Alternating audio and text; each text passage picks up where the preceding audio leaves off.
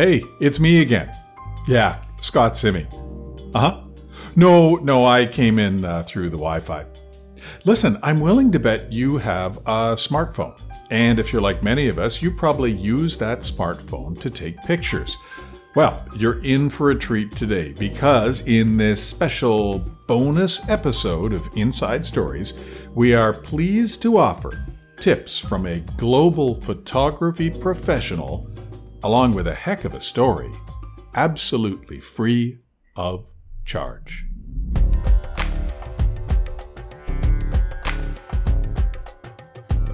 Joining me today is Gabriella Herman, a Brooklyn-based editorial and commercial photographer who specializes in lifestyle, travel, food, and portrait work right around the globe. I discovered Gabby the other day during one of those moments on Twitter when it suggested I take a look at her because, in fact, many of the photographers whom I follow Gabby. So that's how we met. Gabriella, thanks so much for taking this time today. Yeah, my pleasure. Everyone's lives have changed in the last couple of months, and I'm really curious how COVID-19 has affected your photography work. As a freelancer, I'm used to sort of like the highs and lows and periods of a lot of work and no work. The winter time for me is always like a low. So already in January and February, I hadn't been working that much, and I'm not traveling, of course, for any work. I've had a couple assignments since it started. One of which was out of my house, and it was safely, and I drove in my car and did the shoot. And one of which I was able actually to do just in my kitchen upstairs. I'm not really working, and I'm focusing a lot of time with my family, and I have two children. I have a 2-year-old and a 4-year-old, so I've obviously been shooting a lot of imagery of them, which is great just for documentation for this time, but also, so for me to just keep shooting and practicing, with my eye, and maybe making interesting body of work just with them. Photography is one of those things, or at least people who are good photographers tell me, where they're constantly taking images and constantly looking at their work and always trying to improve. And I'm wondering if you could just talk about a little bit about that process. Yeah, of course. So I always compare it to a musician who has an instrument that you need to practice. You can't, if you're playing the violin, you can't stop. You have to practice every day, regardless of whether you're, performing or not. And I think photography is the same way in that you have to practice with your eye and use your eye in that way again and again and again in order to grow and, find creativity. And I think it's interesting because, especially now with the iPhone, which is my, number 2 camera, because it's the one that I have me all the time, I'm always, looking, even if I'm not, working or shooting or have my camera with me, I still have my iPhone, so my eye's still always looking for, interesting shots or lights or colors or patterns. And it's so much so that, in the summertime, I very rarely wear sunglasses because when I wear sunglasses, you're diluting or, distorting what you or a lens would see. And so I find if I'm wearing sunglasses, I can't really be looking for images to make because it's not a true representation. And so I almost never wear sunglasses because I'm always sort of looking to find an image. And if you're out for a drive on a pleasant day and you see something that strikes you as you're on your way to a destination, do you tend to stop and try and capture that image in the moment if you can? Oh yeah, definitely. I have a group of photographers, and we sort of travel or get together, once a year and hang out. And over that course of weekend, it's just this amazing thing where we all know what it's like to be a photographer and see a scene and have to stop everything and go shoot, and everyone is so accommodating of people getting up in the middle or just taking their camera out while you're talking, because we're all aware of how important it is to capture a moment when you see it. It seems that you're capable of doing everything at a very, very high level, when a lot of photographers tend to excel at one particular genre within photography. So someone might be really great at portraits or architecture or landscape photography. And I know there's no simple answer here, but how do you do it? How do you manage to switch between food and lovely portraits and all these other things that you shoot? Well, thank you, first of all. To be honest, I don't want to just be shooting food. I would, get bored if that was my only thing. And I love that I am and have had opportunities to kind of shoot a little bit of everything. And especially sort of with travel is one of my favorite things, of course, because who doesn't love to travel? But it's just travel photography is so great and perfect for sort of I think my skill set and I, because in travel photography, you have to be able to shoot, an interior of a hotel and a landscape and a plate of food and a portrait of a local. And so with travel photography, you inherently sort of have to do all that. And that's sort of a lot of sort of where my background came from. You've worked on a number of interesting projects, but there's one I understand that's particularly close to your heart, and that's a book published in 2017 called The Kids, the Children of LGBTQ Parents in the USA. Could you tell us a bit about what that's about and why it was important to you? I always have personal projects sort of happening in the background when work is slow. And I think it's really important just as a photographer and a creative to sort of do the work for yourself, even when no one's asking you. Bottom line is that my mom is gay and came out when I was in high school. And it was, for me, something that was super traumatic. And I really didn't talk about it with anyone and never really, dealt with it. Or, I mean, even before I started this project, I didn't even know a single other person beside my siblings who had a gay parent. And so it was through this project that I had the idea, and I ended up starting it after getting connected with an organization in the U.S. that supports kids who have gay parents. I started, for the first time ever, meeting other people who have gay parents and hearing their stories and interviewing them and finding out what it was like to, either grow up from birth with a gay parent or have a mom and dad and have one of them come out. So I photographed sort of both those scenarios. I spent 7 years shooting that project, and I shot almost 100 people for it. And in the final published book, there's 80 portraits along with excerpts of interviews of each of the subjects sharing their stories. There's a quote from you I'd like to read here about you and your discussions with some of the people you were photographing. You said, "As we talked, we recalled having to juggle silence and isolation, needing to defend our families on the playground, at church, and during holiday gatherings. Some aspect of each story resonated with my experience and helped me chip away at my own sense of solitude. While my experience was difficult, I'm hopeful that won't be the case for the next generation. This inequality will fade, and my future children will wonder what the fuss was about." It feels like this was a very therapeutic process for you. Is that true? Oh, completely. I mean, before I started the project, I started when I was 29, and before, up until that point, I wasn't even able to say the words out loud, "My mom is gay." And then I ended up writing a piece about my story for the New York Times, and basically sort of, screaming my story to the world in a way that I never imagined. We live in an era right now when, this fake news is kind of a common phrase. And I think the same could be said for photography. We see some imagery, particularly on social media, that are so clearly manipulated and in some cases so impossible. I'm curious what you think when you see those sorts of images. I literally yesterday was watching this seminar thing that Getty Images was putting on, and they said that Getty Images is like the largest stock agency.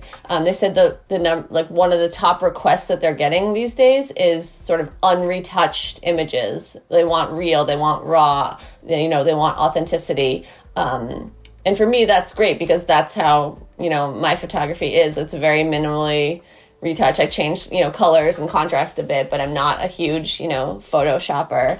I just thought that was interesting that, after everything being so over retouched and over manipulated, people are now wanting just not that, the opposite now. And just on the personal side, is your home in Brooklyn, or where are you living with your family at the moment? At the moment, yes, I'm in Brooklyn where I'm based, but I grew up in Boston and grew up, my parents have a weekend summer house on Martha's Vineyard, which is an island outside of Boston, and so I grew up spending all my summers there. Now, because of everything that's going on, I think my family and I were actually going to relocate there in 2 weeks and sort of be based out there through the summer, which I would probably do anyways, regardless of which I have been doing the past few years, is going out there for the summer anyways. Certainly the eyes of North America and much of the world for a while have been focused on New York State and New York City in particular. What's it been like to be in Brooklyn as sort of the focus of the pandemic in the U.S. was hitting all around you? Yeah, it's a weird vibe. And, every time you step outside, there's like a whole new sort of vibe happening, now just the fact that, every time you step outside, every single person is covered in a mask is very dystopian. But here it's, we're in a brownstone, which, have neighbors touching us on either sides, and we have a tenant upstairs. And, New York is fortunate in that there is still lots of deliveries happening, and, people can get takeout and packages. And so just walking outside my door, like to the car or something, I have to touch my doorknob and touch the gate to our thing, and, and thinking about how many other people have touched our gate knob. And so it's very much on your mind. Unless you're sitting at home and haven't left the house, like anything else you do, it's very much on the front of your mind, constantly washing your hands, Purell, everything you do, you're just thinking about, am I safe? How can I be safer? How can I clean myself? Many people have jobs where they're able to work from home. I'm right now interviewing you from my home office, and I've got a decent microphone here. But you are in one of those occupations where you physically have to be present at the location, and your subject, providing it's a person, must be there as well. Now, we don't truly know how long this is going to go on for. And of course, you'll be getting more calls for gigs. Have you made some plans for ways that you might be able to safely just go about and continue with your Yes, work I very the much pandemic? hope to sort of get back into some sort of, I don't know, regular thing, but at least, have opportunities to be shooting again for clients. The fact that we can, use longer lenses and have a safe distance from subjects, I would feel totally comfortable, doing a portrait assignment where I show up to someone in my own car, to their place where they're, outside of their home, especially now with nice weather. It's easy to do outside portrait, and I prefer natural light anyways, so outside, and make an interesting, beautiful portrait.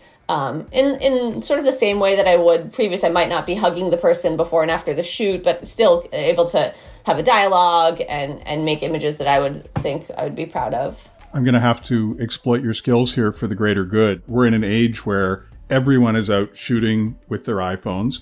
Are there some easy tips that you could pass along that might help people take better images if they're, for example, taking a picture of a friend? Yeah, I mean, with their iPhone, which I said I shoot with myself all the time, just the iPhone. I think the number one thing is just to be conscious of the lighting and where the light source is coming from. It depends the look you want for the image, but generally, if you have a portrait, you're taking a picture, and the sun is behind them, and you're trying to shoot them. That's not going to be ideal unless you can expose for their face and sort of blow out the backdrop, but be just aware where the lighting source is coming from and make sure you place your subject in the direction of the light, whether it be sort of a frontal head-on light, or if you want more of a moody look to have like the light coming from the side. But just be aware of sort of where your light source is coming from. That for sure can, and that's true for like Zoom calls too. I've been seeing all these like online tips of how to look better in Zoom calls, and of course it's all about like the lighting and where you're having the lighting coming from. One of the things that strikes me about your photos are the portraits, and you seem to be able to draw out and capture something of your subject's personality, which obviously is important in a portrait. And often when I take a picture of someone, sometimes it works out and I get that moment, but other times it's just sort of, that's a picture of Isaac, my son.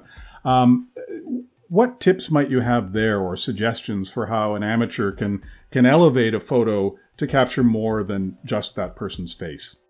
Yeah, that's a great question. First of all, usually when I start shooting a subject, I tell them right off the bat, just so you know, I shoot a ton and I delete 80% of what I shoot. So some people are more sort of reserved, especially back in the film days where, each click was a price tag. But now, because of digital, I do shoot a lot. I shoot fast, I shoot loose, I shoot wide and close, and here, this angle, smiling, not smiling. And I leave shoots with a lot of material knowing that I'm going to delete about 80% right off the bat, and then, start my editing from those like 20% remaining images. People make fun of me, but when I'm shooting, I'm very sort of like uplifting and positive and giving encouragement to my subjects, so that they feel comfortable, and they're just relaxed, and they're not like sort of stiff, and I want them to be like, make this feel like this is a collaborative effort, and I'm not here trying to take something from you. We're here together to create something, and I think that makes a huge difference in allowing people to sort of have that ease, knowing going into the shoot that that's what we're trying to establish. How old were you when you knew that you would become a photographer? Well, Well, I started, high school, black and white darkroom, that whole thing, took courses in college. And I was a psychology major at a liberal arts college. I hadn't thought about photography professionally at that point, and actually moved to Brazil after college because my mom is Brazilian, and I grew up speaking Portuguese, and I had actually studied abroad in Brazil in college a little bit. And I was living there, and I had just a random job working at a hotel, and I don't know, there was something in me that I just was like, you know what, I really want to try to I had been continuing up to that point for myself, just shooting for fun. I was like, I really want to try to be a photographer. And I quit the job I had. And for 6 months, I basically didn't have a job, and thankfully had parents who were supportive in those 6 months. And I just sort of networked, worked for free, volunteered, whatever I could. And I ended up getting a job working for the top photographer in Brazil at the time. So that was sort of my start. What advice might you have for a young person listening, or even an older person who really loves photography? What would you tell them? First, number one is just always be shooting, always be shooting, always be shooting. But the number of thing I usually tell is to be social. Being social, it will get you so far. Being social and being nice. Those two things will get you so far in terms of just meeting people, connections, getting work. For me, the reason why I even got that job working for that photographer in Brazil in the first place was I had gone to a photo conference that was happening, and a photographer had given a talk, and I was sort of waiting in line to speak to him. And his assistant who would help him set up his PowerPoint was sort of waiting in the line around there, and I just struck up a conversation with her. Oh, I'm trying to get into photography. How did you start working for him? What's it like? What kind of stuff do you do? And we exchanged numbers. And I was like, I'm looking for, happy to, if you ever know of anything, whatever. And I gave her my email and number. And 2 weeks later, she called me and said, I'm going on vacation. Would you want to come fill in for me while I'm gone? So if I hadn't made that first reach out to just say hi, who knows what would have happened. And so there's so many instances where just meeting the right person at the right time leads to things. So that's my number one. So this is the first time we've chatted. You seem to me, or you strike me as someone who seems relatively calm and, kind of just chill in the midst of all this. And I wonder if you have any advice for people who really might want somehow to get out of their head for a little bit. I feel that I'm in a very privileged position. And I realize that in terms of health and having family, and, we actually have a backyard here, which has been a saving grace. But there is so much just bad things happening in the world right now that it is hard sometimes to sort of take that all in. I follow the news very closely, but I sort of follow news very closely every morning and read everything I can. And then sort of after I get up and have breakfast, then I kind of zone out and just try to focus on what I want to be informed for sure. And I want to, know what's happening in my community and the larger world. But after I take in the news, I kind of just get to my daily life here with the kids and, Well, I want you to be able to get back to your kids shortly. So this sound here, that signals the rapid fire round where I've got a few quick questions to wrap things up, and I'll be looking for a few quick answers from you. Number 1, Nikon, Canon, or something else? Nikon since day one. 2, do you have a favorite portrait lens, or does it change depending on the situation? Definitely changes. Lately, I've been very into my 105 macro lens. Favorite photographer? Well, Sally Mann was my first love. Sally Mann. If you could ask anyone on Earth, who would you want to have sit for a portrait? Obama. Finally, what do you really look forward to doing that you cannot do now? Hugging lots and lots of people. Gabby Herman, thanks so much for sharing your inside story. My pleasure. It's been fun.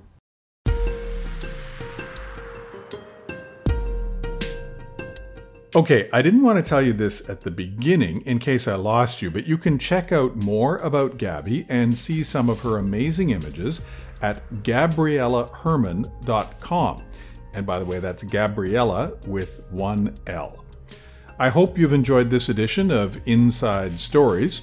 If you'd like to connect on Twitter, my name is Scott Simmy, and that's also my handle, @Scott Simi. S-I-M-M as in Michael, I-E. Listen, thanks for having me over, and thanks for the cup of tea. It was delicious. See you soon. The views expressed here are those of the participants and not those of Bank of Montreal, its affiliates, or subsidiaries.